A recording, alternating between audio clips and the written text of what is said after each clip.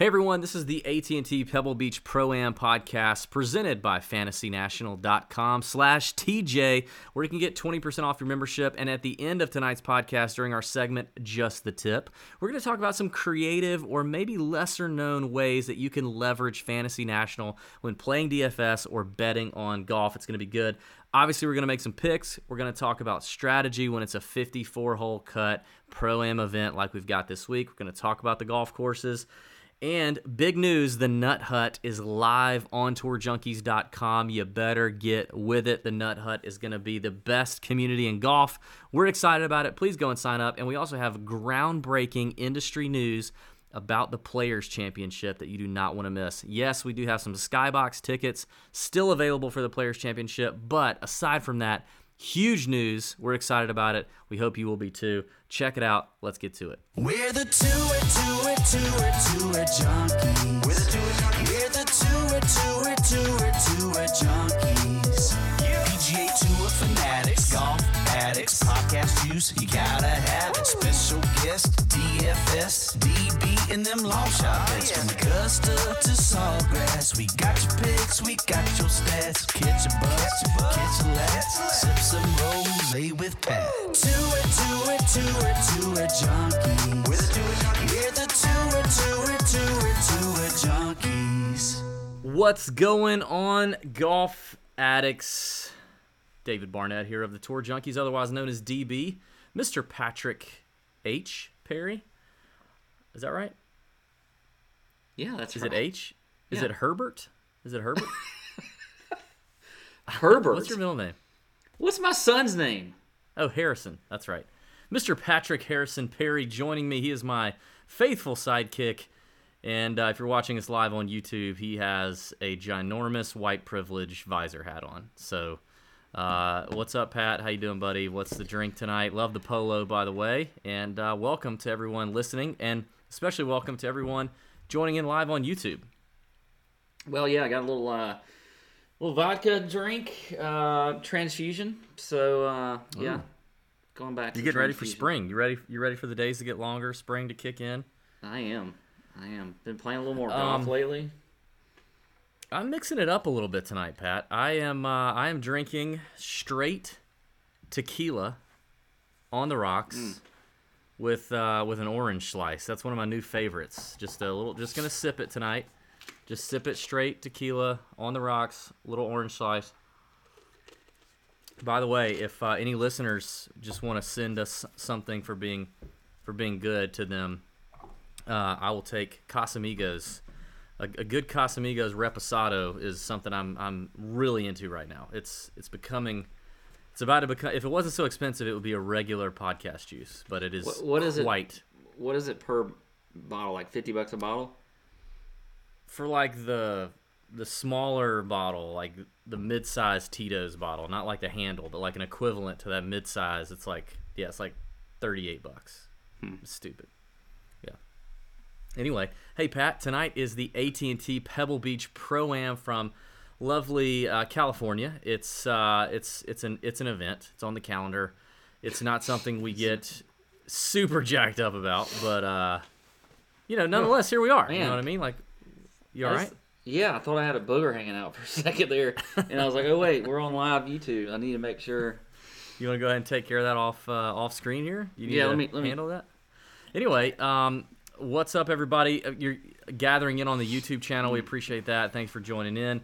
We are going to get right to it here with the course breakdown, key stats, some strategy discussion with this format. We're going to talk through our picks, and we're excited tonight. We have our ending segment tonight is going to be Just the Tip. We're bringing that back. That was something we did in the fall. It was a lot of fun. Normally, we include, something like a tip for betting on golf or for playing daily fantasy golf. So just, good little nugget. Maybe something that we don't always cover on the show. So whether you're a beginner or intermediate, especially, you will likely benefit from that. So you're going to want to stick around for Just the Tip tonight. It's going to be a good one. But Pat, before we get out of the way, before we get into the course breakdown, the Nut Hut is officially live. We've been talking about it for a couple weeks. Boom. Golby's Nut Hut is live. It is our online 24/7 chat room community on tourjunkies.com where at any point you can log into the Nut Hut and communicate with fellow Nut Hut members of the Tour Junkie site, as well as me and Pat. Our boy Ben Little, who is the author of the Chalk Bomb and very much a very smart numbers nerd. He's way smarter than me and Pat. Yeah. So if you think me and Pat are just dumb and you don't like our process because you're too intellectual, get in there and chat with Ben. He's an expert there. Yeah. If you're really big into the European Tour, Ash Morrison, our European Tour guy, is going to be in there. It is going to be a lot of fun, and we're going to have scheduled chat sessions every single week, probably multiple times a week. Me and Pat are really excited about this. Pat, you've been doing this over on RotoGrinders site for a couple years now. We are done with that. If you were on the RotoGrinders chat room for the last couple years, we've enjoyed it. Thank you, but we are out. We're bringing it in-house. So, Pat, you're going to have to take taking your talents home. I'm excited about it. It's going to be good. Yeah, I'm excited about it too. It's been something I've liked doing for RotoGrinders, but I'm very excited for this. The chat room is just fun. And I've always Wednesday night. I'm gonna pour me a few drinks, and it just you never know what you're gonna get out of me. I'm gonna give you some good information. Yeah, like we could talk about whatever we want. So yeah. RotoGrinders, we really had to make sure we police ourselves, especially Pat. But now we can just talk about whatever we want. I mean, I'm sure golf's going to be a big topic, but we may talk about anything else. All kind of stuff. Some of the other benefits of joining the Nut Hut include a lifetime, as long as you're a member, discount in the Tour Junkies online store. You get a 20% discount on anything you buy in the Tour Junkie shop. You get, I'm excited about this, Pat. This will be fun. Siwoo Kim inspired us with this. Yeah. If you are a member, once a month, you may request a video from either me or Pat, kind of cameo style, where we will make a video either for you or for a member of your family or a friend or somebody that you play golf with or against or whatever you want to do. Real golf, DFS, betting, relationship advice, whatever you want us to do. You tell us what you want, and we will make that video and email it to you. That is a benefit you get. I don't know if I would call it a benefit. I guess we're calling it a benefit. Can I make a guess on this benefit? I think I'm gonna end up getting more requests than you. Yes, you are. I think so too. Yeah, I think so too. You're gonna get a big thing in the Nut Hut is, if not weekly, very frequently we will share all of our inside information from our PGA Tour caddies and coaches in the Nut Hut chat on Wednesdays, or as it comes to us. We can update you throughout the week as we hear things from players. Like, for example, Friday night after Joel Damon made his cut on Friday, miraculously, if people didn't see that, it was pretty miraculous that he made his cut. It was amazing, yeah. We were texting with Joel about that, and, had you been a member of the Nut Hut, we probably would have told you, hey, that's awesome that Joel made the cut on Friday, but you may not want to play him in a showdown slate because he doesn't really want to play golf right now. And so you would have known that, and maybe we would have saved you some money. Yeah. You're also going to get first access to any events that we do, like meetups, golf tournaments, hospitality events at the tour that we're working with. It's going to be awesome. And then we also hope to bring some exclusive promo codes for even deeper discounts with future TJ sponsors. It's going to be a lot of fun. We just want a cool community. It's $10 a month for all of that, or $90 a year. That's it. It's very easy. You can cancel at any time and get your money back. It's super easy. We would love for you guys to join in. You can go to tourjunkies.com, click on Golby's Nut Hut. You'll create an account, and you'll be logged in. It'll be a good time. I'm excited about it. Pat, do you have any other comments on the Nut Hut tonight? No, that's all I got. But it's we've gotten to preview it. We've got a few people already on it today, and so I'm excited to get rolling with it. Yeah, Matt is commenting in the YouTube chat. He's having trouble logging in. His email already exists. That is true. If you've ever ordered anything from us before, it actually used that email that you put in when you ordered. It uses that and gives you an account already. So just go in and do a reset on the password or use a different email address. So there you go. That's enough of the Nut Hut, Pat. I'm excited about it. We'll probably talk about that again. Let's get into the courses breakdown for yet another multi-course rotation Pro-Am event. And also Josh Kistler said the booger that was in your nose is now on your knuckle. So there you go. Clean knuckles. I can verify. Actually, clean knuckles. Yeah, good job. I did have a cut on this knuckle. Made you look. Made you look, I guess. Anyway, all right. So yeah, this is the AT&T Pebble Beach Pro-Am this week in Monterey Peninsula, California. Yeah, 3 courses, and Did you forget where we were for a second? Are you good? Yeah, I just was down for a second. I was feeling depressed about 3 courses for a second there. 156 players this week in the field. They will cut it after 54 holes, so they'll get 3 rounds again, just like we did a few weeks ago in a Pro-Am event, and it will be the top 60 in ties after the 54. Yeah, that is important to know after those 54 holes. Of course, you mentioned it. You got the Pro-Am narrative. You got some slow play, whatever. But let's just talk about the courses. Pebble Beach is obviously the main course, the one they will play twice if they make the cut on Sunday. It is a par 72. By the way, it played as a par 71 at the U.S. Open. So if you happen to kind of look back at the U.S. Open scorecard and those stats, the reason it did is because number 2 played as a par 5 instead of a par 5, which it will play this week. And did I say that right? Number 2 played as a par 4, but it will play as a par 5 this week. Anyway, 6,816 yards, so not very long. Look, this is a second shot. Golly, I need to get it together. I can't even talk. This is a second shot golf course. You know, these fairways aren't that difficult to hit, but you've got to be precise with your irons into these greens. I mean, the Pebble Beach has tiny, tiny greens, the smallest greens on tour. So it is going to be key. That makes strokes gained approach, something you're definitely going to want to look at, and scrambling, because they're going to miss these the size of Shakira's reproductive system we saw last night in the Super Bowl. Anyway. Yeah. Anyway, so, I mean, you saw, like, especially, and scrambling's going to be big here, too. You saw, like, at the U.S. Open, I mean, Gary Woodland and Justin Rose just scrambled their asses off in that tournament. And they obviously, you know, Gary Woodland won it. But these greens can be pretty tricky. They're not going to be running very fast. They'll be about 10.5 on the stump. I think that a lot of that is because of this is a Pro-Am and they just can't get it too quick. But they are kind of tricky, so definitely got to have experience on these Poana greens. Spyglass Hill is the other one they'll play at 7,035 yards. It's a par 72. Poana greens. By the way, all these have Poana greens, so I'm not going to mention that again. I think Spyglass is probably the most difficult, actually, or sneaky, maybe difficult in this rotation. But all par 5s here played under par last year, and they're gettable. So I think that's where you're definitely going to be able to score. Look, we mentioned this the last time we had 3 courses. Instead of 12, you're actually going to have 11 shots on these par 5s, and you've got to be able to score.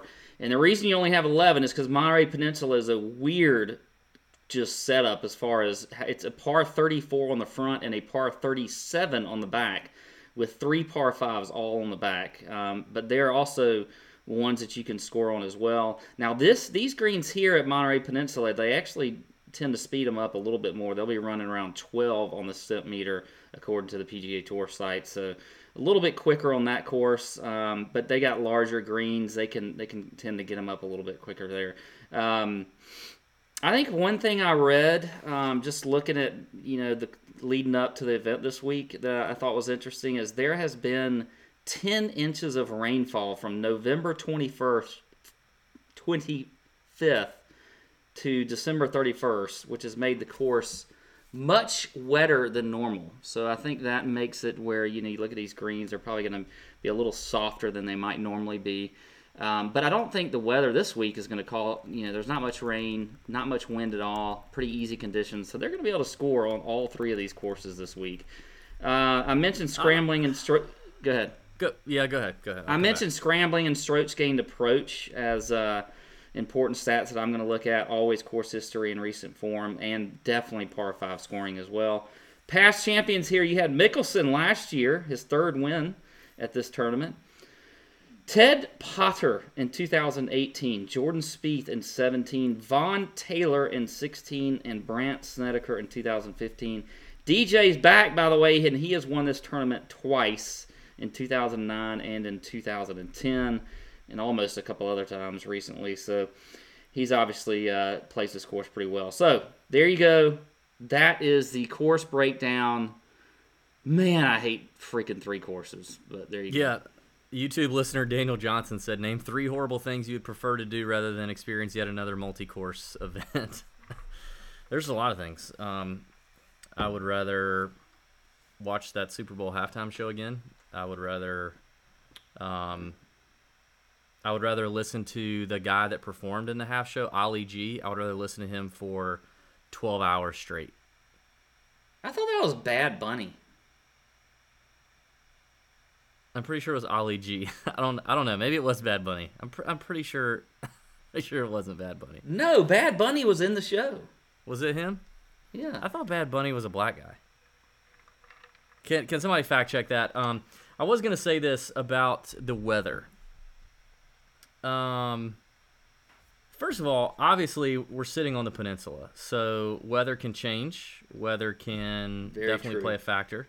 So that's going to matter. Come Wednesday night, obviously in the Nut Hut, we'll be talking through some of that and what we see, what we notice. But just looking at early predictions, it looks to be a cooler year to me. Like the temperatures are peaking at like 60, but in the morning you're going to be in your, they're going to be teeing off in the 40s. A little cooler temperatures. I think that's interesting. And when you I don't know if it's necessarily cooler than normal, but it's not. I don't know. We don't live on the West Coast, but I don't know. I mean, I think it's always tends to be chilly. You always see these guys teeing off in the morning with their sweaters on, and then kind of shedding them in the afternoons. Maybe not, but it's not really calling for a whole lot of rain, and the wind is down from what I'm seeing. Like nothing higher than 8-9 miles an hour, which is now, like you said, what is it they call it? F me running, mother. God.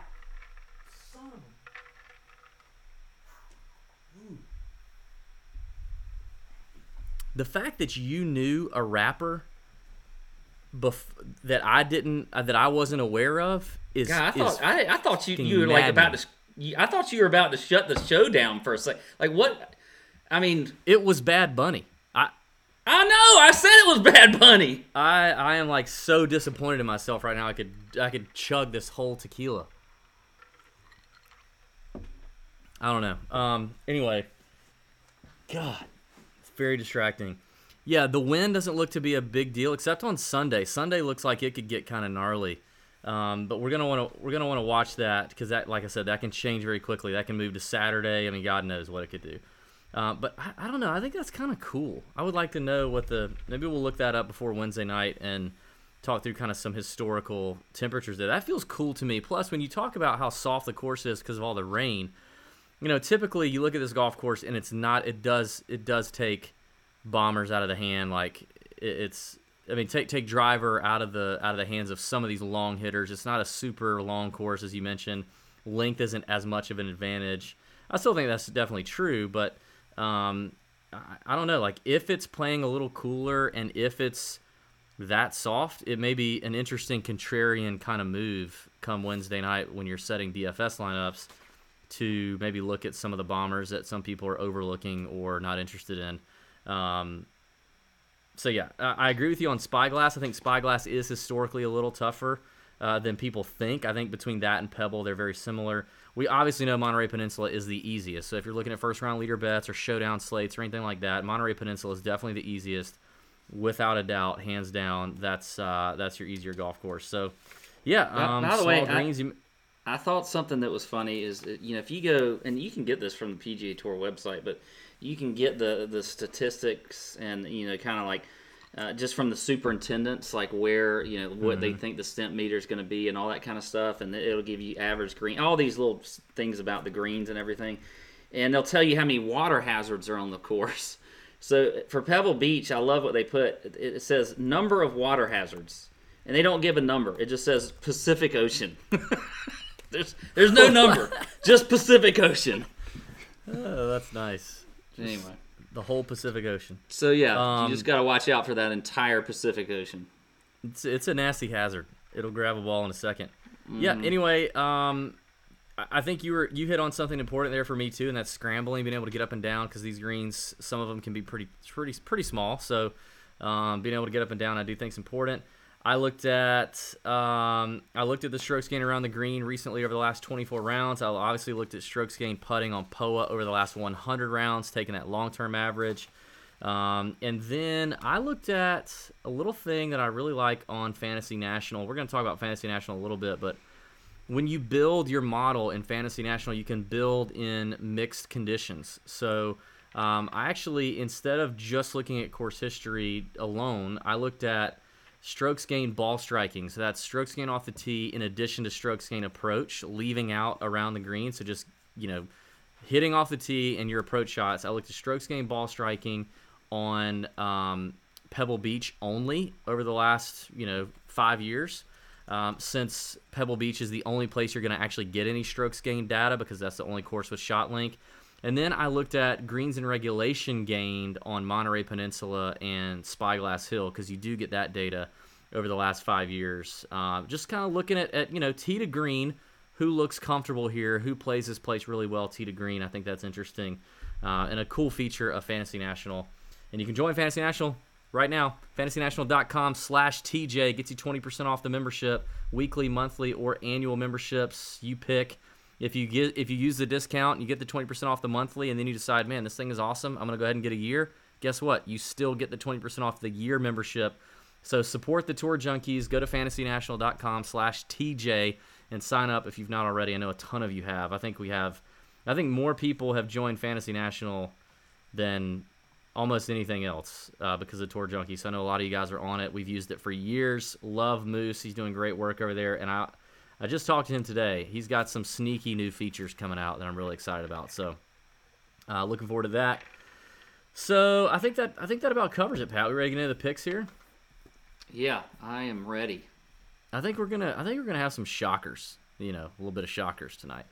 So, obviously, you got the Pro-Am format. We could talk about, the fact that these are going to be long rounds, long days. You're going to have amateurs whacking it all over the place. So patience required. I think a lot of the guys that you see here that come often clearly don't mind it. I read some quotes earlier today of people that actually enjoy it, that kind of enjoy playing with the same Pro-Am partner every year and kind of enjoy the time, enjoy the laid-back atmosphere. I think there's definitely a question mark on a few guys whether they truly enjoy it or not. But, you're going to have long rounds. You're going to have the Pro-Am factor. That's definitely a thing to think about, to consider. But from DFS perspective, 6 of 6 is important, but you get less benefit out of 6 of 6 this week because you really only get that one extra round. And if you look at the weather right now, it looks pretty hairy on Sunday. If that stays the same, that may not benefit you all that. I mean, it's going to benefit you, but it's not going to have the same impact that getting 6 of 6 through a regular 36-hole cut event would give you. So for that reason, I definitely think being aggressive, I think, making some hard calls and plant your flag on some guys, be aggressive. There's a lot of value in the 7s and 6K. I think you can rock that. Now, clearly that means that your contrarian move is probably going to be to make a whole lineup with kind of the mid-price guys, which you can do. But I would just say, let's let the nuts hang a little bit. The Nut Hut is opening this week. Let's let the boys dangle and let's play some. Let's get real with it. You know what I mean?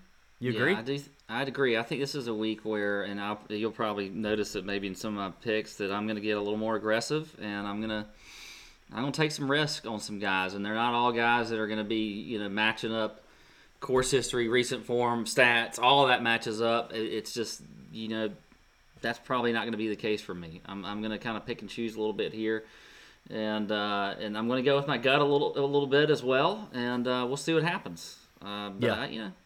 This is. I think you can do that a little more in a tournament like this, where you got 3 rounds. It's not quite like you get with a WGC event, like a shorter field, and they get 4 rounds and stuff like that. But I sometimes have a little bit of that mindset going into a week like this. So yeah, not full on, but just that's in the back of my mind. So, and I mean, just look at guys who played well here in the past. I mean, Ted Potter Jr., Vaughn Taylor winning here. You can get long shot winners here. That's another thing to consider, both in DFS and betting in general. you can get long shot winners. I looked at a course history stat on strokes gained for players who have played at least 6 rounds at Pebble Beach, and guys in the top 10, Nate Lashley, Aaron Wise, Tim Wilkinson, Ryan Armour, Ted Potter, like guys like that can pop up and do well here. So take that into consideration when you're thinking about lineup construction, and just go from there. Personally, weeks like this annoy me, so I think we're on the record for that. I will likely take a little bit off the bankroll this week, and maybe save it for next week. I'm excited about next week, which I believe is the Genesis. That's correct. But Riviera next week. Yeah. So, do what you want.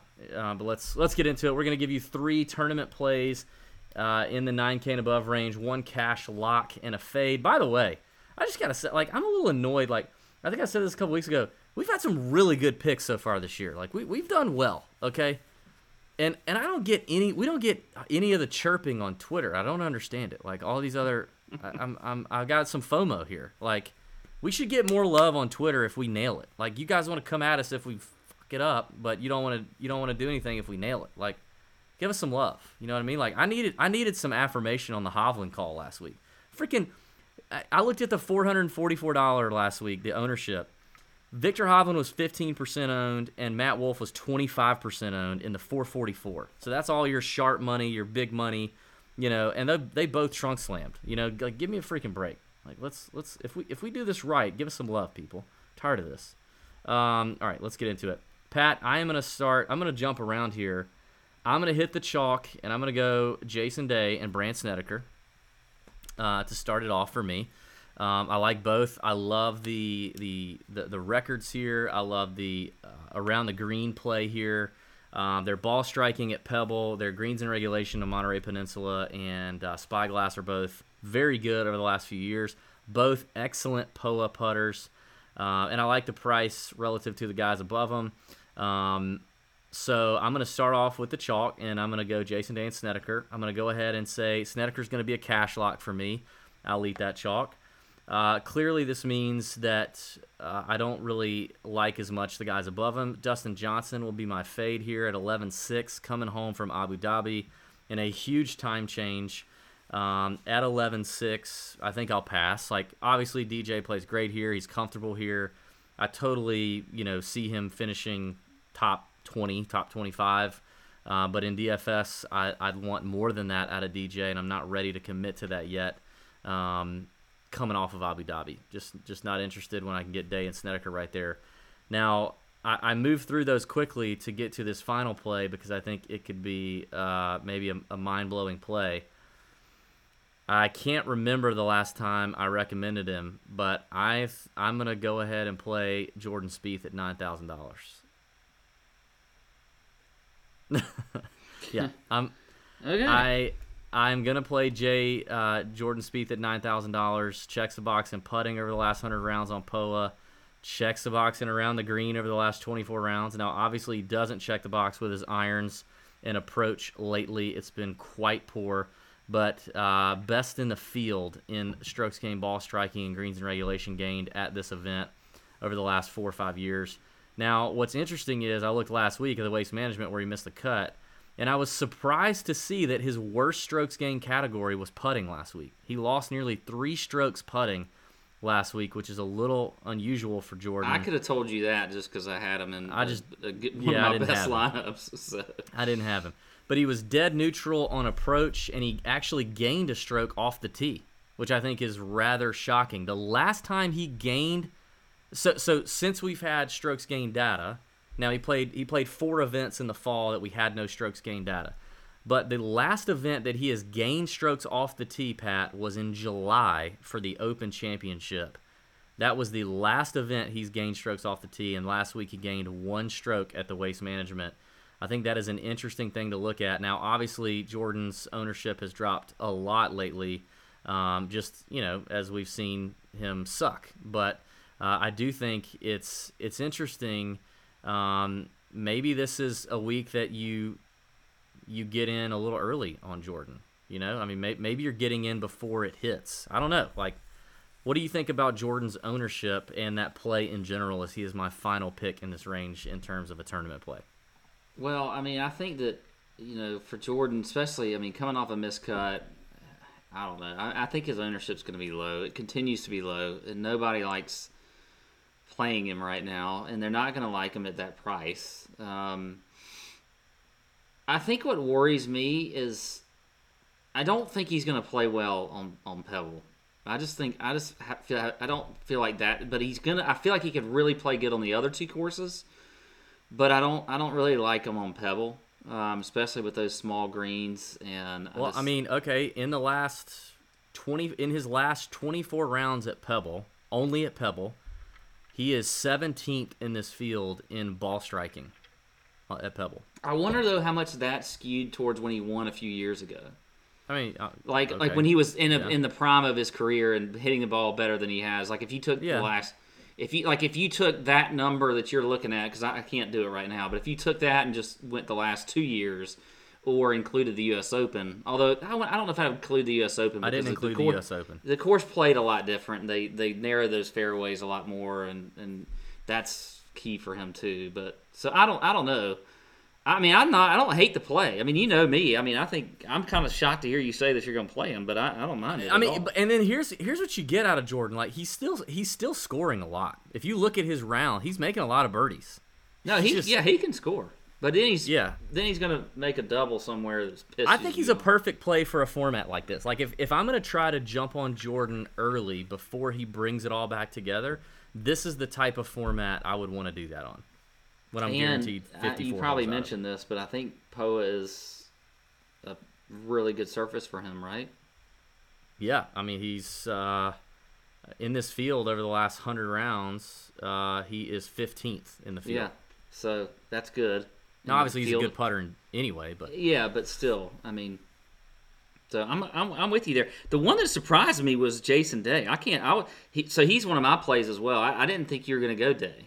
And I don't know I didn't even think he might be chalky. I mean, I know he's chalky from a historical standpoint on this course, but I don't know if he's chalky in a chalky play in general. Like, I mean, we haven't seen him. I mean, he was 4.7% owned at the Farmers.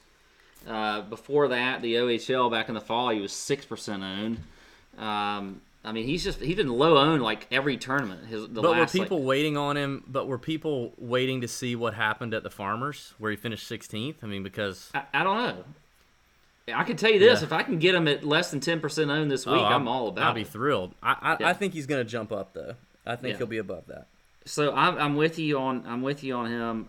Sneds was I had him in my fade category for a little bit. I don't really like that price at 10-1. That worries me a little bit. I know he's a course horse and everything and whatever. And he's else, playing well. You know, he's playing well. Well, he did, yeah, but he missed the cut last week. So I mean, that's not a course for him, man. I tell you, that place is a bomber's paradise. But I mean, I agree with you there. This is a much better course fit. Yeah. Yeah. So I like Patrick Cantlay a ton this week at 10-9. I'm okay with paying for him. I cannot freaking talk tonight. Yeah, you can't. What do you think about him coming over from Abu Dhabi? Isn't he coming over? No, he played. He played Abu Dhabi. He didn't play Saudi Arabia. Oh yeah, that's right. So he's had a week off. That's right. He's had a couple. Yeah. So no, he did not play Saudi Arabia. That was one thing I looked at actually, because when I was looking at him, I was thinking, did he play Saudi Arabia? And maybe I might fade him because of that. But no, he did not. So he's had a week off. I mean, you look at the stats for him. He's obviously checking boxes. I mean, he's fifth in the field. Not a great POA putter.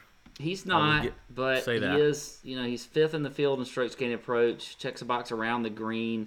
Opportunities gained, par 5 scoring.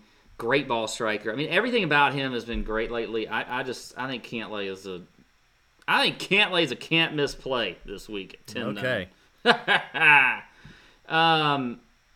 What else do I got for you? I am going to also play, coming off Saudi Arabia, with a third place finish, Phil Mickelson at $9,500. Yep. Okay. Get 3 rounds out of him. I'm not worried about. We know he's got the course history. Obviously, he won here last year. I am not worried about the fact that he's coming from Saudi Arabia, and here's why. Phil Mickelson has played this course so many damn times. He does not need. He can play 9 holes on Wednesday and be fine. He does not need to get all these courses in and play all these practice rounds and do whatever. He's got plenty of experience here. I think he thrives in events. It's more about the effect it would have on his body coming from. Yeah, Saudi but I Arabia, think he's the adjustment. well. I'm sure he's back by now. It's not like it takes 80 hours to get back from Saudi Arabia. Maybe it does. Maybe I don't know. Maybe I don't know. I'm not a world traveler like you are. You've been to Africa. But I mean, I just don't think the preparation is something that's huge for him this week that he has to have. He obviously performs well on this course. He's done it time and time again. I think he thrives also in the pro-am environment. I mean, he likes hamming it up probably with his partners. He's probably more relaxed, things like that. Checks the box on Poa annua greens. He is third in the field over the last 100 rounds, putting on Poa annua. And I like that third place finish last week. I mean, he showed that he's playing a little better. I mean, it's not like it was a terrible field. So I like him. And this is where I was talking about in the Open about taking a little bit of risk. And I think he's certainly going to be low owned. So I like some Philly Mick at 9,500. So Cantlay, Mickelson, and Day are my GPP plays. My fade's going to be Cooch. I'm going back to Cooch. I don't like where he's at right now as far as what I've seen from him. Making top 10s and top 15s, you don't like that? No, he's not. You're not a big fan? You're not a big fan? No, okay, I'm not. 16th at the Waste Management. Okay. Yeah. 14th at the Tournament Champions, but that's a 30-man field event. Has not been playing good, and you look at the stats. Let's throw the stats out on Cooch. I mean, I gotta say, your fantasy golf sommelier article that hit last week. If you're not reading that, people, it's a good read. Pat is shockingly good at it. It's kind of funny. It's informative on alcohol, wine, what have you. But then also the players. Last week you nailed every pick except for a Kuchar fade. You nailed it. So props to you for that. That was good. And you had some pivots on there too. You had some bold calls. So if you guys aren't reading that, you can check that out. I typically I try to make that article not be where I'm just. It's a good article. I'm not gonna just pick guys that everybody else is picking. And by Wednesday, I've already been able to see who I'm who's everybody looking at on Twitter and whatever else. So, or Tuesday when I try to get it out, but it usually comes out Wednesday morning. Yeah, it never happens. But I mean, Cooch was 16th last week, and he was what, 9,500, 9,800? Is that what you want out of that price? I don't know. Yeah, I'd take a T16 out of a 9,800 guy. Yeah, I would take that. I don't know. I think you can fade Cooch this week. I'm okay. At his price, I don't like him. Who's your cash play? Who'd you say was cash? Who was my cash play? By the way, our cash plays last week, freaking nails. And nobody's on Twitter going, "Hey, thanks, guys. I doubled up because of you boys and your cash plays." God, what's going on? Who was your cash play? Snedeker. I can't get behind Snedeker and cash. Matter of fact, actually, I'll have Paul Casey in cash just above him. Obviously, went down to the wire with Paul Casey last year and Phil Mickelson here at this tournament. I think he's just got the perfect type game for all of these courses. So I like Paul Casey at 10-5. I think I'll go with him in cash. You do save a little bit of money going down to Snedeker. But there's the guys in that 9K range, I just don't really see anybody that looks like a great cash play to me, Yeah, I don't know about cash. G-Mac's interesting, but I don't know about him coming from Saudi Arabia. Anybody coming from Saudi kind of scares me a little bit. I get that they've got a few days. It's just a lot. But I do like, I think G-Mac, if there's anybody in this range that Brandon Grace, you wouldn't have to worry about from a Saudi standpoint is Mickelson. That guy's been through anything and everything you can think of with traveling for golf. So if you're worried about Mickelson in his traveling, like Victor Hovland last week, Yes, you could worry about him from his traveling. As a matter of fact, I got kind of sold on that later in the He's week. freaking 14 years old. Like, he should be fine. What are you talking about? Him traveling is way different than Mickelson traveling, who's done it for 30-something years. I'm just saying Hovland's like I'm just saying he's young. Like, that's all. That's all I'm saying. All right, let's move on. All right, good. 8K range, to me, this was actually definitely the easiest range for me to pick. And I can get down with a few guys that I'm not going to mention, but my two favorites in this range came very clear to me, both at my initial glance, but also when I dug into the numbers. And that is Berger, starting off at 8,900. I've been riding that Berger train, baby, and you're just starting to jump on it. And I think it's, it should be paying off for some of you people. There's another one I guess some people have been talking about Berger, since, I don't know, last week. But, I was talking him up in the fall. I got on him for the Amex. He's been low owned. He backdoors a top 10 last week on Sunday. I think Berger is a really interesting play. He's got really good numbers here, tee to green as well, at Pebble and the other two courses. So I think Berger is a great play here at 8,900. Putts well on POA. Then I'm going to drop down to Adam Hadwin at 8,100. Tremendous putter. Also with a really good ball striking record here. And in good form. Berger's also at 40-1 on my bookie. Hadwin's at 50-1 if you want to start off the betting card there. Hadwin is a no-brainer cash play for me. I would play both of them in cash. I guess I just kind of landed on Hadwin because I went a little heavier with the Snedeker play at 10-1. So from a cash perspective, I felt like going down a little bit. But if you want to play somebody in the 9K and then pair them up with Berger in cash, I don't mind that either. I like both of these guys that much. That was a pretty easy call for me. And then my fade is going to be Cam Champ here at 8,800. Do not like the price for Cam Champ. I would literally take any other player here. And I know Champ's been playing a little bit better. But, this is not, even with the possibly cooler temperatures, even with, maybe a softer golf course, this is still going to take driver out of his hand a lot. And he's also historically a wretched scrambler. Strokes gained around the green numbers for him, both in the short term and since he came out on tour, are all in the negative. He's not a good scrambler. If he misses greens here, he's gonna be in trouble. So despite the good form from Champ, I think if you look at those golf courses versus what Pebble is going to present, I'm not a fan of Cam Champ. So I think I think that range is pretty straightforward for me. Okay, well, Cam Champ is not necessarily, he's been low owned like every single week, so it's not like that's a bold call. But I like the call. It's a good call. I don't recall saying it was a bold call, but maybe. Well, it's just a fade. It's just a fade, but yeah. Well, it's just a fade. Who would be a bold fade in this range? Teach me. Who are you going to fade? Kurt Kitayama? Is that your fade?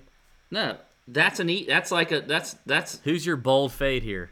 My bold fade is going to be Rafa Cabrera Bello in this range at 84. Wow, that's super bold. When's the last time we saw him on the PGA Tour? That's way more bold than Cam Champ, who nobody's He hasn't played on tour since November. You have no idea, and that was the WGC HSBC.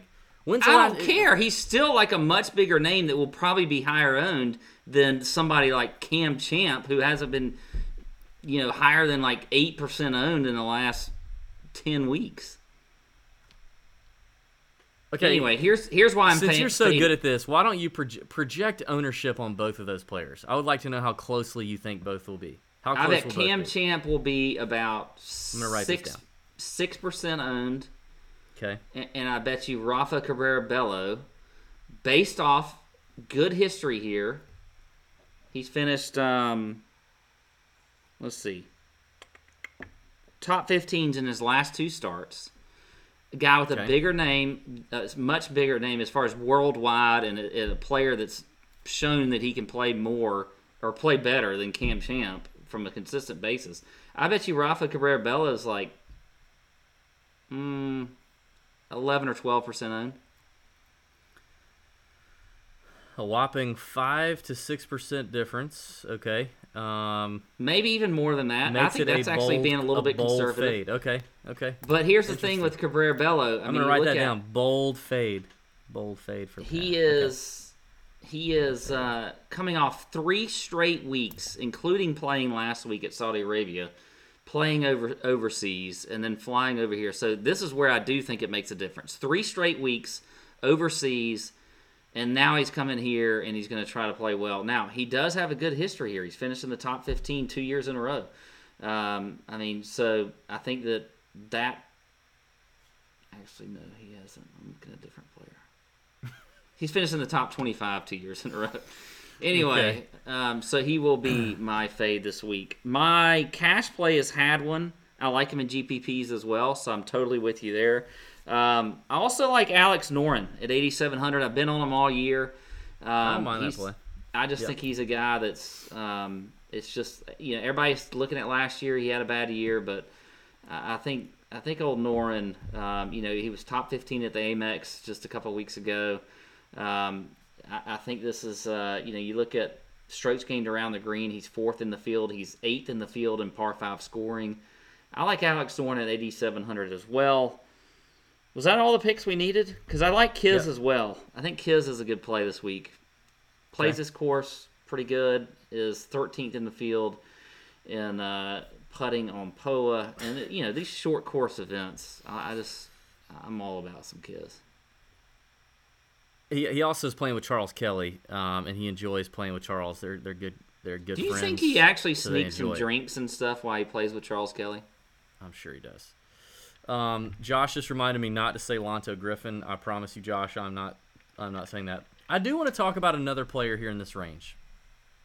Because already on Monday, and I know you pick on me because I'm on the Twitterverse all the time, but I've already seen his name thrown around a little bit. And I want to caution our listeners, and that is Kurt Kitayama. I understand that, Kurt is ranked in the World Golf Rankings maybe higher than some of the folks below him, or maybe even a couple of them above him. But this is a cautionary tale as old as time, and that is evaluating the level of competition these guys are beating or playing against on a week-to-week basis, to me, is very important. And I don't care if you want this. I'm not being like a nationalist here or whatever you call someone who thinks that their country is the best. Nationalist. Are we starting to get political? I'm just saying, there is a very big difference in a PGA Tour caliber event, even a weak field, and a European Tour event, or an Asian Tour event, or whatever. There's just a big difference. Not that there are not good players, world-class players in those, but the depth is so different. The depth is so different. And I think when you're looking at a player like this, it's very easy to get caught up in it. But when you look back, now, he may make a fool out of me here, okay? He may make a fool out of me this week. But when you look at his record, Kurt Kitayama, okay, he did play well. He did play well recently, a European Tour event. He played at the Dubai Desert Classic and finished 6th. Wow, that's very good. He finished 6th. Before that, in Abu Dhabi, he finished 34th. Okay, so he's making cuts. He's against a European Tour event. That's good. I mean, you got to do that. But his WGC HSBC appearance, which is his first WGC event he ever played in, he finished 28th. That's not terrible. Out of I think there's 70 people in the field. Not bad. Before that, he played in the Shriners, and he missed the cut. Before that, he did get a chance to play the Open Championship, missed the cut. Before that, he did get into the PGA, finished 64th. Before that, in 2017, he actually played a few tour events. He missed the cut at the Safeway. I mean, let's make sure we're comparing apples to apples here. And for me, if you're going to put him at $8,000 and he's priced above guys that play very regularly on the PGA Tour, and they may drive you crazy and they may be inconsistent, I think 9 times out of 10 I'd rather take, Kevin Na or Scott Stallings or freaking Patrick Rogers, who drives me crazy, or, Scott Piercy, J.B. Holmes, Tom Hoagie, right below, all guys who play regularly, make their cheddar on the PGA Tour playing against the best guys in golf in the world. I think that's important. So at $8,000, I just think it may feel exciting, but I don't think you do it. You know what I mean? Yeah, I agree. I agree with you. I mean, you and I have had a lot of conversations too, like just with Korn Ferry Tour guys, that they talk about. When we were back here in Savannah for the web.com or Korn Ferry, whatever it was event, we were talking with some players, and they said that they thought that even that tour was better than from top to bottom, better than the European Tour. So just that in itself tells you, as far as talent is concerned, tells you, the difference between, what Kitayama might be playing on versus what these other guys are playing on week in and week out. So I agree. I think it's a good point to make, and I'm with you there. Okay.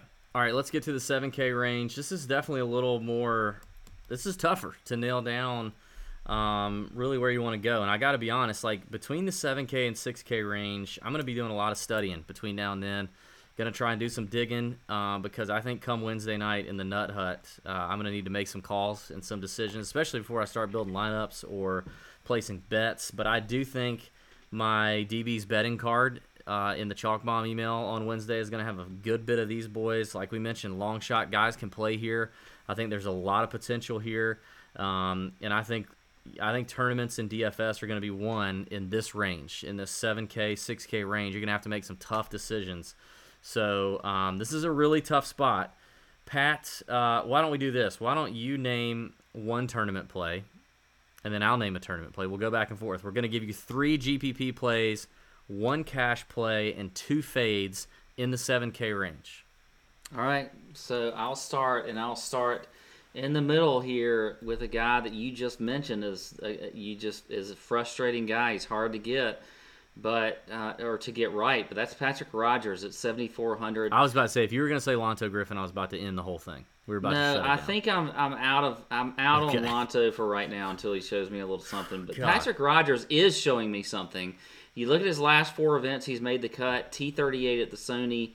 T64 at the Amex wasn't that great, but then top 10 at the Farmers on a very difficult course in a tough field, and then a top 16 finish last week where he gained 17 strokes, or he's gained 17 strokes on the field over his last 4 events. I mentioned Patrick Rogers. I think I tweeted out maybe Wednesday night. I thought he might be a good first round leader bet, and he started doing okay for me at the beginning, but didn't come through. But those are tough to hit. But this course, he missed the cut last year. But last year was a bad year for Patrick Rogers.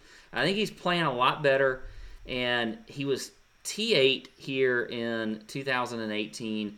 So I think Patrick Rogers is a good tournament play this week. He's not going to check a whole lot of boxes for you as far as his stats are concerned at all. Other than par 5 scoring, he rips up the par 5s, and that's what he's going to have to do this week again to be up there. But I do like some Patrick Rogers at 7,400. So he is my first tournament play since we're going back and forth. There you go. And if you had him as a tournament play, you just cross him out and we go to the next thing. So I definitely did not. Okay, in fact, good. He may come up in the DraftKings TJ After Dark episode here in a little bit. All right, I'm going to start with my favorite play in the 7K range based on value, on upside, and that is a guy who just finished 8th at the Waste Management, had a great week at the Waste Management, Adam Long at $7,300. Really liking what he did this past week at the Waste Management. He checks a box in POA. In fact, POA is his best putting surface. He won a Pro-Am event last year at the Amex, so, it must not bother him too bad. And he's got a pretty good ball striking record here at Pebble Beach in the limited attempts he does have. His iron play right now is very, very solid, and I love the value at 7,300. I really, really like it. Long will very likely make my betting card as well. He is at 125 to 1. Big fan of Adam Long. How does he show up on that stat you just threw out when he missed the cut last year? What stat? What did you just say? He shows up on ball striking at this event? Yeah, only at Pebble. So the Pebble. ball striking stat I evaluated so he just sucked on Pebble. the other courses because those don't. He didn't take advantage. ShotLink doesn't have. We don't have the stats on the other courses. So. Correct, but that could have been he could have gotten raw end of a wave or weather. I don't know. But all I know is right now, too, his irons are dialed in. He's putting well. I think that value is tremendous. He's already a proven PGA Tour winner at a Pro-Am event. I don't know. I just think it's a really good value. In fact, he is one I'm willing to play in cash. He is also my cash play in this range. So I like me some Adam Long. All right, you're next. All right, my next tournament play is I'm gonna go Sun Kang 7,300. You've been riding the Kang train a little bit. I've been riding the Kang train. I've been a big fan of his lately, and he's been playing well. I think this is a good course for him. You look at his, he's actually let's just look at his last few events. Was T52 last week, T16 at the Farmers, had a top 25. California guy. Yeah, I mean he's. I just think that this is just a good, solid course for him. He's played it 3 times. He was T17 in 2016. He did miss a cut in 17, but was top 15 last year. So I think Sun Kang is a good play this week. He's 14th in par 5 scoring. He's 8th in ball striking in the field. So I like some Sun Kang at 7,300. So he will be a tournament play for me. There you go. I like that play.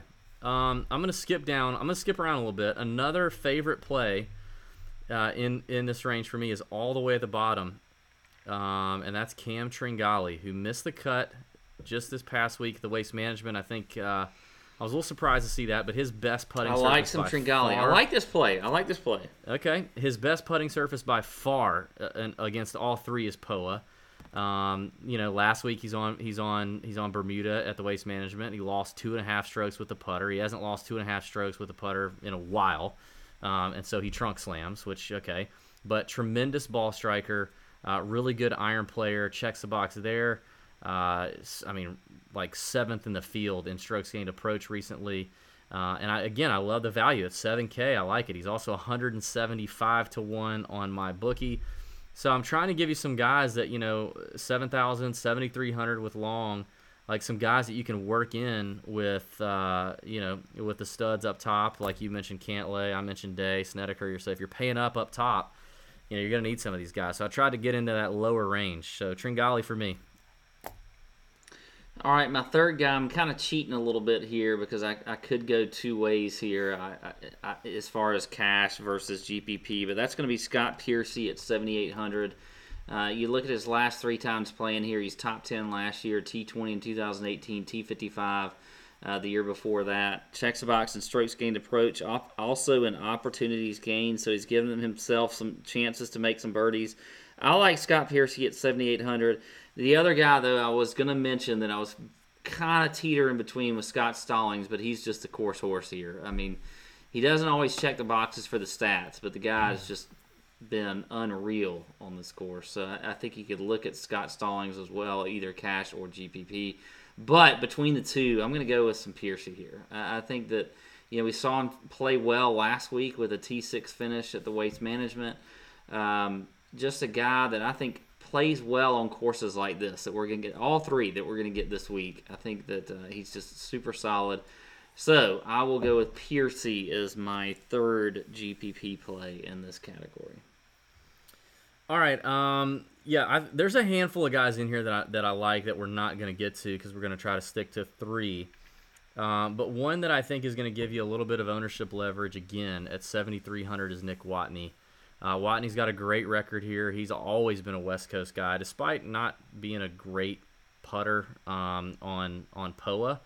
He actually loses strokes in every putting category, so he normally doesn't do his damage with putting, but he's a great ball striker, and it shows here. With all the rounds he's played at Pebble, which is a lot, he is 8th in this field in ball striking at Pebble over the last 24 rounds at Pebble. So he's there. Did miss the cut his last time out of the Farmers, but before that a 29th at the Amex. I think Watney's an interesting play. He's never going to be above like a 5% guy or 6% guy. He's always going to give you some leverage. So I think that's an interesting play. So my 3 tournament plays would be Long, Tringali, and Watney, all on the lower end of that 7K range, trying to give you some salary relief there in DFS. Watney's also 110 to 1 on my bookie. I'm interested in all 3 of those guys potentially in the betting card. My fades, I wrote down 2 fades here. My first fade at $7,400 is Mr. Patrick Rogers.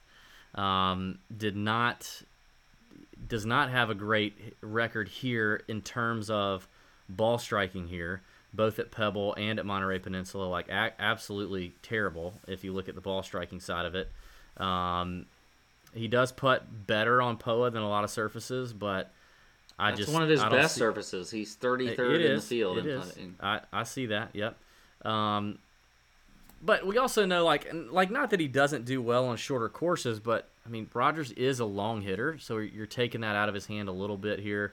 And he definitely has never hit his irons well. So when you're making him hit more iron shots and be more precise, I think I'll take the fade here. And then finally, I was going to, I mean, you may think this is not a bold call, but a guy who's got a really great record here is Jimmy Walker. But I will go ahead and gladly fade him. Not that you're going to get any ownership leverage, because he's very likely not going to be high owned, but just sucks off the tee, very unpredictable. Really no good finishes to speak of outside of the 30th place at the Farmers a couple weeks ago, but he gained almost 3 strokes with the flat stick. Hasn't done that since June of last year, and before that hasn't done it since January of last year. So the putter popped for Jimmy Walker. I'm sure he's probably comfortable here, but I think I'll pass on J-Dub. And I just brought him up just because he does have a record here. He's a former winner. For all the course history buffs that may be looking at Jimmy Walker, I think I'll pass.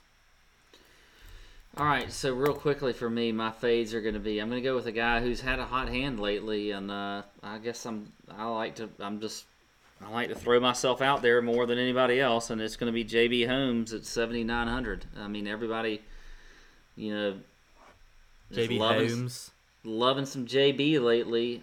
He has missed a cut here the last 2 years that he's played here.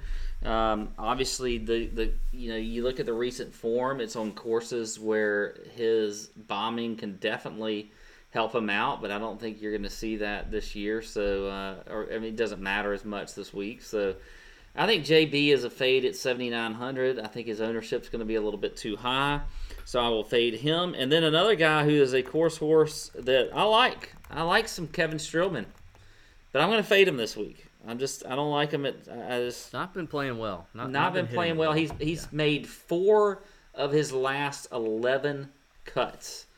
And the guy has been fantastic on this course. I mean, you look at the last 4 rounds or 4 tournaments here. He's T7 last year, 6 and 18, T14 and 17, T17 in 2016. So I know he's got a great history here, but I just haven't liked how he's played lately. He's not checking any boxes for me as far as the stats are concerned. So I am going to fade some Kevin Strillman at 7,400. So there you go.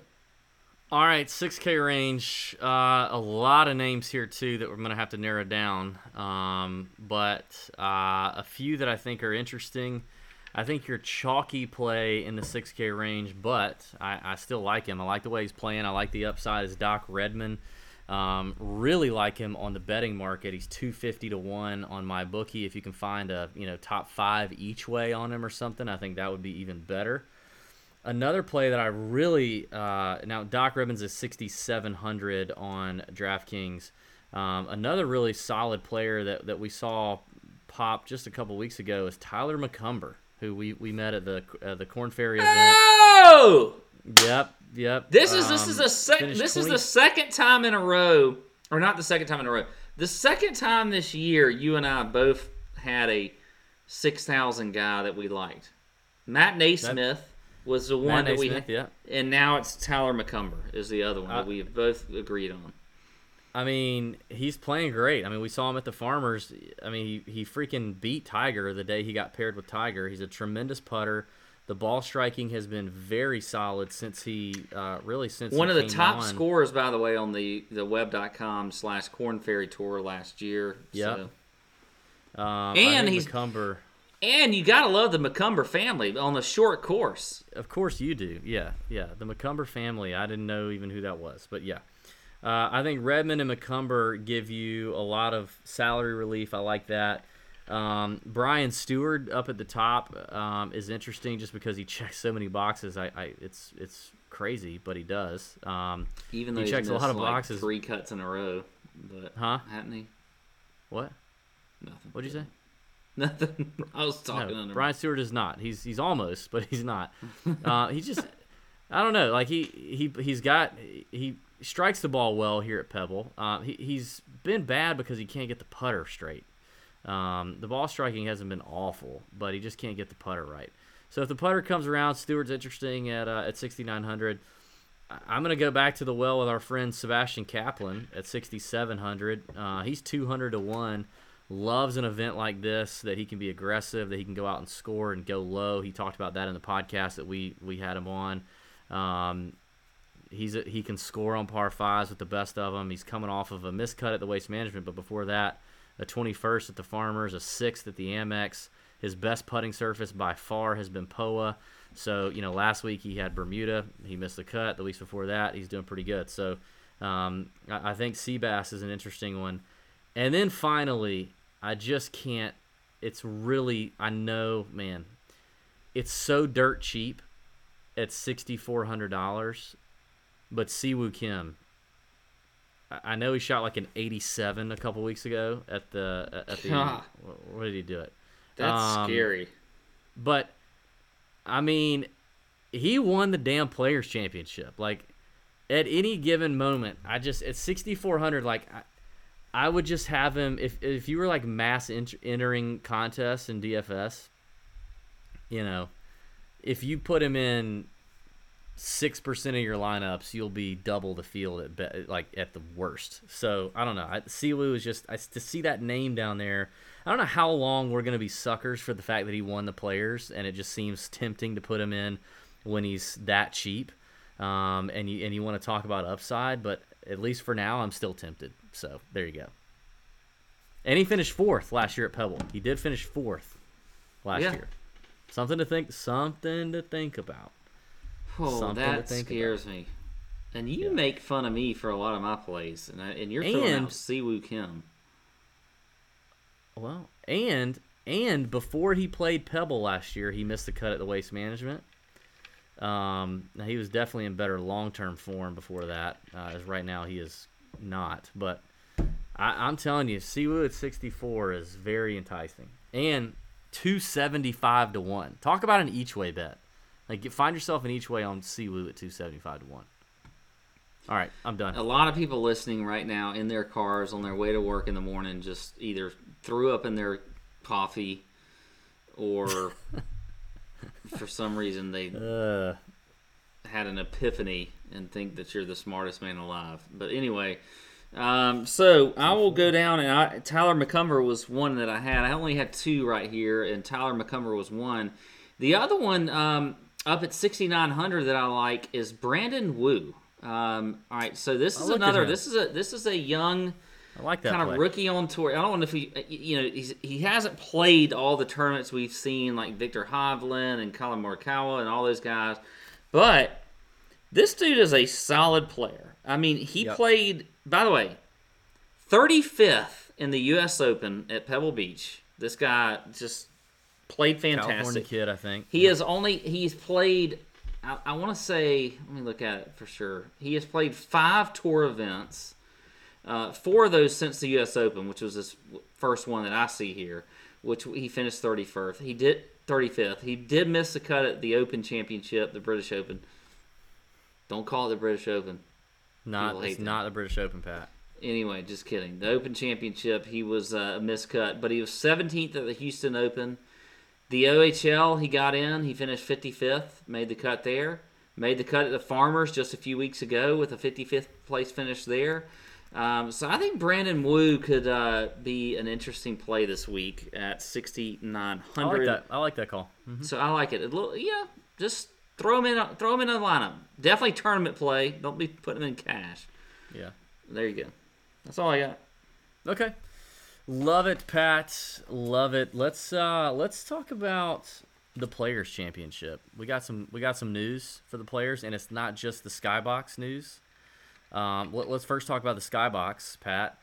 If you are interested in having a ticket on Thursday, Friday, Saturday, or Sunday to the Players Championship and sitting in a skybox on number 17, the Island Green, in the air conditioning, which from personal experience we can tell you is very important. It's hot as balls out there. It is awesome, by the way. If you would like to sit up there in the air conditioning and get all the alcohol you want and all the food that you want, you can do that. We have a hookup. So if you're interested in that. Now listen, there's been a lot of confusion. It is not free, and this is not a contest. I mean, this is just we have a hookup, and we know what these tickets cost because we've done it for 2 years in a row. This is a very good deal, and it's $795 per person per day, okay? We have a very limited amount left, and you can get one for just yourself or you and a couple buddies, however you want to do it. You pick the day. And you can sit up in the skybox and really enjoy yourself. You can gamble like crazy. That's what we like to do, is bet on who hits the green closest to the pin, first caddy to get to the green, first guy to stand up out of his chair below you. Look, there's a peasant just laying on the grass or whatever it is. It's a lot of fun, but it's $795 a ticket. If you are seriously interested, email us, info@tourjunkies.com. info@tourjunkies.com. Email us that you are interested. You better hurry up. This is our very last week that we're able to offer this. After that, no mas. Also, Pat, I feel like we should tell people our big Players Championship news. Do you wanna break the news there? I'm excited about it. I think we should tell them. Yeah, it's a big deal for the DFS community. It is a big deal for the DFS community. We have been granted access as official media members to the event, to the Players Championship, which we've gone at. Now look, we've gone to tournaments before as media members, the RSM Classic being the most recent one back in the fall. We went to the web.com event in Savannah, which is obviously my hometown, and it was right in my neighborhood and blah blah blah. But this is huge. I mean, the Players Championship is probably the biggest event that the tour runs all year long. It is. Okay? It is the biggest event. And so we've been granted access, so we're going to be there Tuesday and Wednesday getting you all the information. I'm trying right now just to think about conjuring up the nerve to ask, like to be sitting in the press room when Tiger's in there and to ask Tiger a question. Like, I feel like that would be the best content that we could get. Would you have a boner while you do it? No, I would not, but I think that would be fantastic. Maybe like content. a little roll of quarters in there somewhere? Maybe. It might perk up just a little bit. But I can't wait to be there for the tournament Tuesday and Wednesday, and then we'll obviously be there probably on the weekend. But I think that it's a great thing for us, for the DFS community. I don't know who else is going to be there, but I feel like we'll probably be one of the few. So it's pretty exciting, and well, a lot of hard work has gone into that, but also it's nice that give credit to the tour for being a little more open to what we're. The value and what we're throwing out there, because I think they've figured out that there's some value to what we're doing. Yeah, and obviously we will be in the Nut Hut on Wednesday evening and late into the evening, trying to give you all the information we can give you that we gather. It is a big deal because yes, it is the biggest event that the tour puts on. And you know what? It just goes to show that the DraftKings PGA Tour relationship means a lot. It's a good step in the right direction. We have been turned down for years for media access because of the DraftKings deal. Like they would literally cite the DraftKings. They wouldn't even give us a chance. They just they wouldn't even cited a quick phrase of gambling fantasy and then like F you. But it is definitely reflective of an advancement in how the tour is approaching DFS and gambling in general. So it's a big thing. That's why I wanted to share it with you guys, let you know. It's exciting. We're pumped. It's going to be great for our listeners, great for Nut Hut members on Wednesday night. We won't reserve everything for the Nut Hut. We'll give out some other free advice, but we will definitely reserve the really good nuggets for the Nut Hut that week. But it's exciting. It's going to be a lot of fun, and it's an incredible precedent because, if the tour approves us for their biggest event of the year, then why would they not approve us for anything else that we asked for? And again, it's just a breakthrough in DFS because there is no one currently that is a member of the media at a tour event that gives a rat's behind about DFS. So they're not asking the questions that you want asked. They're not talking to the players and evaluating the course and the conditions and the players the way that we want. And so we're like, you know what? For the biggest event of the year, we're going to try to get there and make sure we can do it because old stick in the mud, that freaking been asking the same dumbass questions for the last 30 years is going to be there, and we'd rather do something different. So yeah, it's exciting. We want to provide you with some good information, and that's going to happen this week. All credit due to look, DB, a lot of work you did. I think it was great. You just did a good job, man. Just setting up the stage for us. I give credit to myself for keeping you in check in the events that we did have media credentials to, because there were a lot of times that you wanted to break the rules, and I said no. It's not time to break the rules. Do I want to walk inside the ropes with Joel Damon, even though we don't have the particular credentials because of media access? No, yeah, I did. I wanted to walk inside the ropes with Joel Damon. But I said, no, DB. I held you back. I said, even though Joel Damon is lifting the ropes to let us in, I said, no. That's how scared Pat was. We don't have that kind of access. We need to follow all the rules, and that's what we did. We followed the rules, and, I feel like what you just did there is you gave me that compliment as a just to set yourself up so that then you could give yourself a compliment. I don't feel like that was all that genuine. Yeah, it's exactly what I did. Okay. All right, well, moving right along. Let's quick recap of the waste management before we go to just the tip. I mean, what an incredible finish with Webb and Tony. A heartbreaking finish yet again with Tony not being able to close the door. When I saw that 7-footer on the 72nd hole, slightly downhill, sliding, I did not feel great about it. Webb let his nuts hang and sank a couple of bomb putts. I thought that thing was done. I thought it was done on 16. I thought it was done. Quite the finish. The perfect lineup in terms of DFS would have been Webb, Finau, Bubba, Nate Lashley, Scott Piercy, and Max Homa, who has really been turning it on lately. You would have scored 656 points, and you would have spent all your dollars. $50,000 salary cap, completely spent on DraftKings. That was your perfect lineup. But it was a fun week. I love that tournament.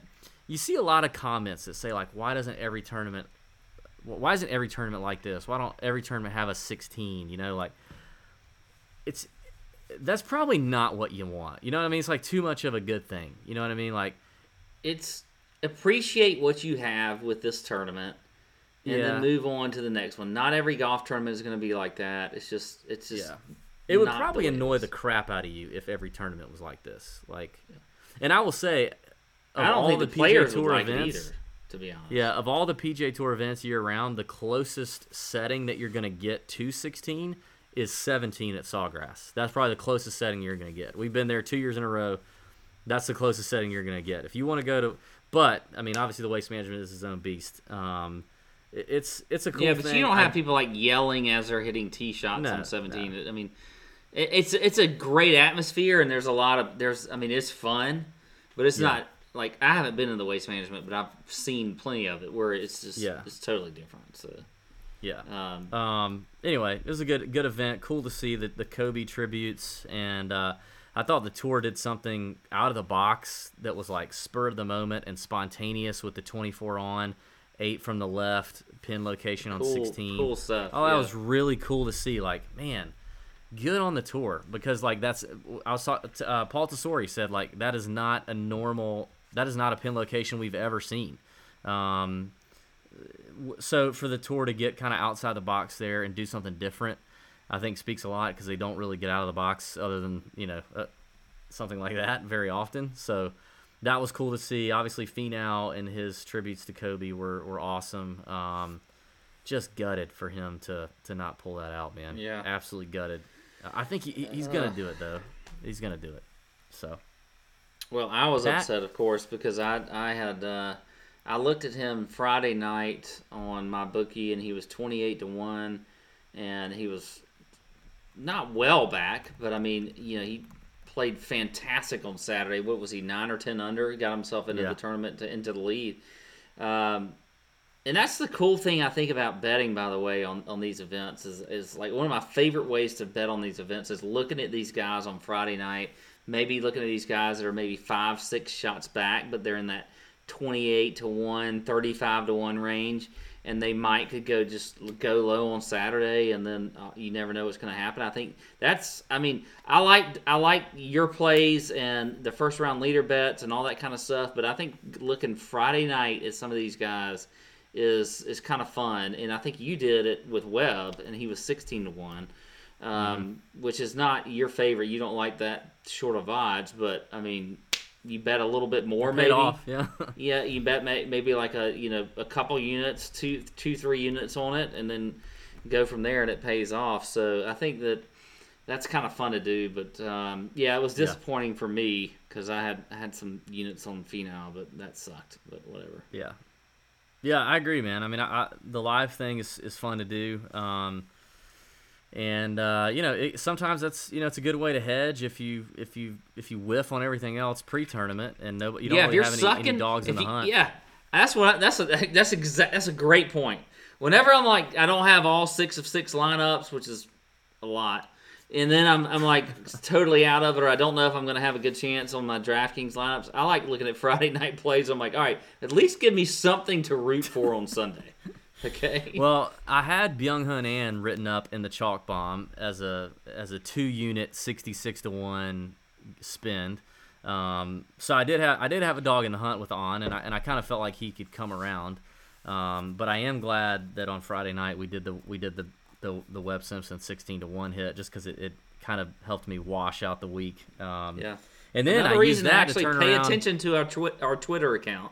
Yeah, and then I used that money and turned around and bet on my bookie had would there be butt cleavage shown by J-Lo during the halftime show, and I hit the yes on that. Knocked Fantastic, that out. Great bet. So yeah, I won some money in the Super Bowl. Anyway. There you go. People are asking what bookie do we use? We use mybookie.ag. I don't even know why. What are you doing? Mybookie.ag. That's where we go. Promo code TourJunkies gets you a 50% deposit bonus right now if you use it. And we've got our Masters contest. So right now, update on the Masters contest. There are 3 entries into our Masters contest that qualified all 2 weeks ago. No one got an entry for the Waste Management or last week. All 3 entries came from the farmers. They hit Mark Leishman bets to make entries. But here's how you do it. We are giving away $500 in Masters swag. We will go to the Augusta National Pro shop for you, spend $500 on your behalf, and ship it to your door. And here's how you got to do it. You either have to have already signed up for MyBookie through our promo code, or if you haven't, you go ahead and do it. You deposit at least $50 into that account. And then for every bet that you hit between now and the week before Masters, that you hit over 20-1, minimum $5 bet minimum, you get an entry. Send us a screenshot when that bet hits. You get an entry into the Masters contest. Like I said, so far, 3 entries. That's it. So, if you hit, you got a good chance. 3 entries right now. So head over to mybookie.ag, promo code TourJunkies. That's how you do it. Pat, let's button this bad boy up with our segment tonight, Just the Tip. Just the Tip. We should have like a song for that. Well, we have a graphic, but we do, Pat. You should pay attention. All right, Just the Tip is a segment where me and Pat give you guys a tip on DFS or betting. Tonight, we're going to focus on Fantasy National because we've used Fantasy National for years. There's obviously a lot of features that Fantasy National has, but there are also a lot of things that are little intricacies, things that you could be aware of if you've used it before, but a lot of things that maybe you're not quite aware of that you can do at Fantasy National. So we thought we would talk through a couple of the things that we really like about Fantasy National in terms of little tips to use. and things that you may not be aware of. So, Pat, I will let you kick it off. I'll button it up, and we'll get out of here. All right, so I'm going to start with a couple things here. So the first thing I really like to do, and that is clicking on the actual player themselves. So everybody wants to break down stats and, go last 24 rounds, last 34, whatever it is, 36, 100 rounds, whatever. And then you get stats, and it does give you some good recent stats and recent form and things like that. But click on the actual player, and then you get a better breakdown. You get, how they putt on a specific surface, versus, like bent, Bermuda, POA, that kind of stuff. And I think that's important. Like I'm pulling up Patrick Rodgers, who you don't like this week. The first thing that pops up is his ownership over his last 5 tournaments, where he was 2.1% owned at the Waste Management, 1% at the Farmers, so very low owned over the last 4 or 5 tournaments that he's played on. I like to see that. I like to see where is his ownership over his last 5 weeks or so. So I think that's important. Then you get to go, you can drill down further and see what his strokes gained stats look like, off the tee, approach, everything, his putting. You look at his last 4 events, his putting has been fantastic, and that's what's been kind of been great for him. So I think it's just like, if you just click on the player and you can drill down and you can go all the way back. For Patrick Rodgers, it goes back to 2012. You can look at events and things like that and how he's done strokes gained stats. So just don't overlook actually clicking on that player's name and getting some individual stats there. The other one I want to talk about is wind. Okay, so DB, I know you like to talk about wind players, guys that are good in the wind. All right. Sometimes I don't even know what that means. But damn if Fantasy National doesn't have it figured out. And they can tell you how guys do in windy conditions. Okay, so you look at Pebble Beach in general. Pebble Beach this week, we talked about it earlier on the podcast.